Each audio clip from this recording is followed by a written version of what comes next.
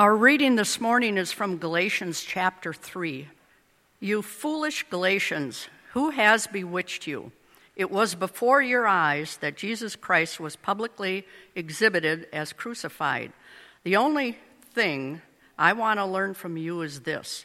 Did you receive the Spirit by doing the works of the law or by believing what you heard? Are you so foolish? Having started with the Spirit, are you now ending with the flesh? Did you experience so much for nothing, if it really was for nothing? Well, then, does God supply you with the Spirit and work miracles among you by your doing the works of the law or by your believing what you heard? Just as Abraham believed God, and it was reckoned to him as righteousness, so you see, those who believe are the descendants of Abraham.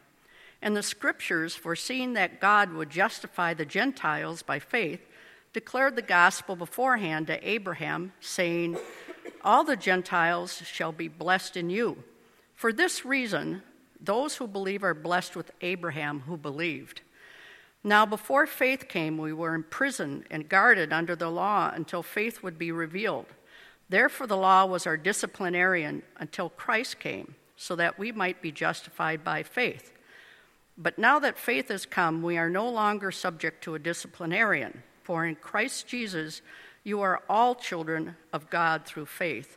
As many of you as were baptized into Christ have clothed yourselves with Christ. There is no longer Jew or Greek. There is no longer slave or free. There is no longer male and female. For all of you are one in Christ Jesus. And if you belong to Christ, then you are Abraham's offspring, heirs according to the promise. The word of our Lord. The congregation may be seated. Let us pray. May the words of my mouth and the meditations in our hearts be acceptable in your sight, O Lord, our rock and our Redeemer. Amen. Ever since I made the decision to become a pastor, which was somewhere in my early 20s, that I actually thought this is what I was going to do for sure, I've wrestled with the tension that I've had between my own experience within the church and the perception of what it means to be a Christian by the public, in particular by my peers. This wasn't something I would often reveal right off the bat if I met someone new, that I was going to go be a Lutheran pastor. And it's not that I was ashamed by it, but as soon as I said something along these lines, I was immediately stereotyped. And in some ways, it was better for me if they got to know me first, and then I said, and by the way, I'm studying to be a Lutheran pastor, and then suddenly we could have really interesting conversations. Sometimes the way that being a Christian is perceived or lived out is different than what I actually feel in this place or with the churches of my youth. The love and the joy and the acceptance and the welcome. And there seems to be a different perception that Christians are judgmental and hypocritical and live different than other people. This past week, I was watching the news on Wednesday morning, and a story came on about a Christian school. Maybe some of you saw it. About a girl graduating from a Christian high school who is not allowed to walk across the stage at her graduation. I brought this up at Bible study, and the people gave me kind of knowing looks as we talked about that. I immediately perked up. Why was this girl not being allowed to walk across the stage? It's because she's pregnant. And so while she has decided to keep this child, the school has said, you aren't living the moral life that we want for you. And so you can come to classes and we'll accept you and we'll give you a diploma, but you need to pull back from your position in leadership and you don't get to walk across the stage at graduation. And part of me just kind of sighed and thought, oh, why do we do this in the name of Christ? Why do we so often exclude people or say, nope, that's not right? And suddenly the Christian church appears to be people who say, if you don't live the way I want you to live, you're not accepted here.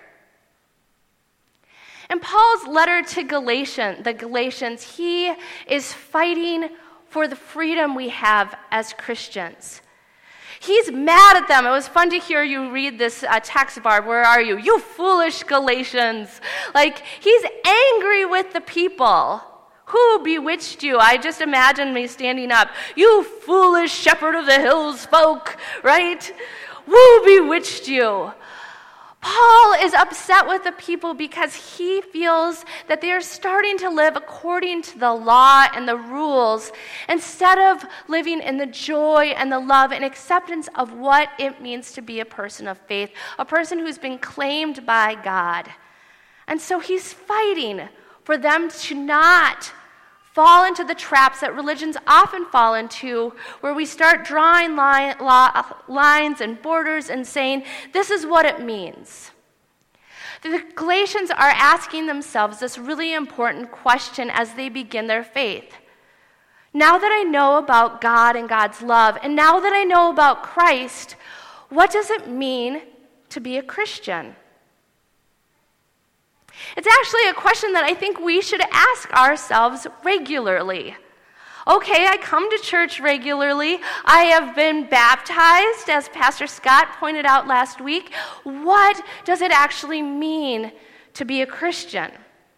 So you have for yourself a little green sheet and hopefully a pen, because we printed those out for all of you. I want you to take those out right now, because we're going to I'm giving you some time to think about that and actually write it down.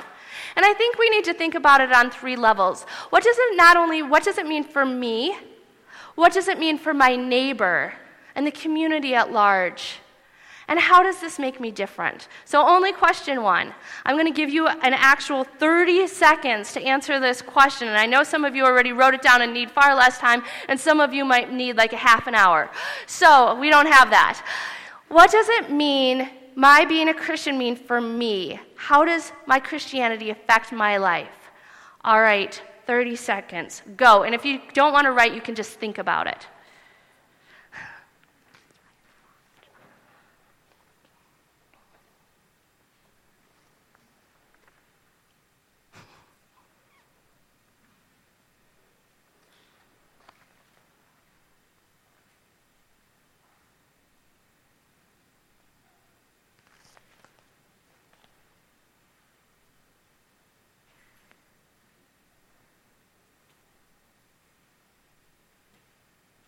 All right, that's 30 seconds. I know. My friend Molly, you can thank for the 30 seconds. I was going to give you 10. She said you have to give them 30. So there you have it. So I had much longer than 30 seconds to think about this, and I'll give you my response, and I hope we can engage in conversation after worship. I wrote down, to be a Christian means to follow Christ. And what does that mean? To love God and love my neighbor. Our mission statement at Shepherd of the Hills. But then I had to step back a little bit because I realized I answered the question about what I will do. And being a Christian doesn't start with me, it begins with God. And we saw it once again this morning in these waters right here where James was held by Jake over the font. James didn't do anything to receive that. He just accepted it, right? He didn't earn it, but God's love was poured out for him in the waters of baptism. He is loved by God, and he was marked by it this morning. And even before James was baptized, he was loved by God, just like each and every single one of us. And so to be a Christian, I believe, means knowing that God loves me. How do I live into that love? By loving God and by loving my neighbor. All right, second question. What is my second question? What does being a Christian mean for my neighbor? Now, how does my own Christian identity affect my neighbor? You're not thinking about if your neighbor is a Christian and how they understand it. You're thinking about how Christianity or your own faith impacts someone other than you, right? Neighbor doesn't have to be the person next door, but bigger than that. All right, you get 30 seconds. Go.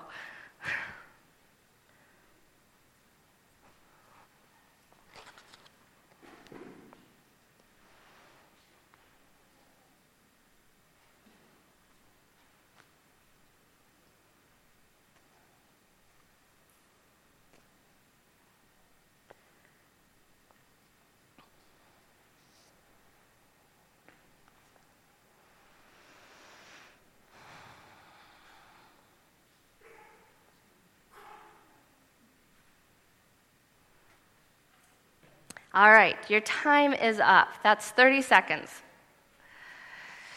Okay, I think this is the harder question. I don't know that our neighbors might know that we're Christians, right? Unless we maybe have a bumper sticker. Or maybe our neighbors experience our own faith by welcome and love and hospitality that we might share. Maybe it's through our language. Like if someone is telling us something that's going wrong in their lives, we might say something like, I'll pray for you. And we have those marks of our faith. We pray or we read the Bible, and they might experience our faith in that way. They might not ever know. I started to think about this from another perception, though, wondering how my neighbor would answer this question, someone who is outside of the faith. So I did my own little experiment on Thursday afternoon. I texted a good friend of mine who is a nun, as in N-O-N-E, no religion whatsoever, none. She does not go to any sort of church. She's not Muslim or Jewish or Christian or Buddhist or Hindu, and fill it all in. I texted her this question. When someone tells you they're a Christian, what do you think? Now, I expected a text back with just some words. Instead, I got a phone call and a 45-minute conversation. I will spare you the length of that, but I'd love to summarize a little bit what she said. She said, this is my good friend from college, Maureen. She said, if someone tells me that they're a Christian, I'm pretty sure I won't be friends with them. If someone tells me and they lead with that identity marker, that means they're going to be really religious, and I probably can't be myself with that person. And I said, well, what do you mean by really religious? She said, they'll be judgmental and preachy. And I'll experience that not only in our one-on-one conversations, but in the digital world as well, by what they post on social media. And it will be an agenda that is different from my own, and I will feel as if my voice is silenced. It was at this point in time that I wanted to point out to her that I am a Christian and one of her friends. And I said, is that how you experience me? And then she said this, yeah, but you're a Lutheran. And I said, you do know that Lutherans are Christians, right? Yeah. But if you lead with that, it feels different to me. And now I was interested. I started to point out, in fact, that many of our close circle of friends are Christians. And she kept saying, well, that person's Lutheran. Well, that person's Catholic. Well, that person's Episcopalian. And I was like, so the denomination makes it better? The word Christian itself was offensive to her. Not Lutheran, not Episcopalian. I was like, but they're one in this. We're following Jesus. No, not the same. She actually used the word, when I hear the word Christian, I get afraid. Afraid. And I said, are you afraid when you hear Lutheran? Nope. What?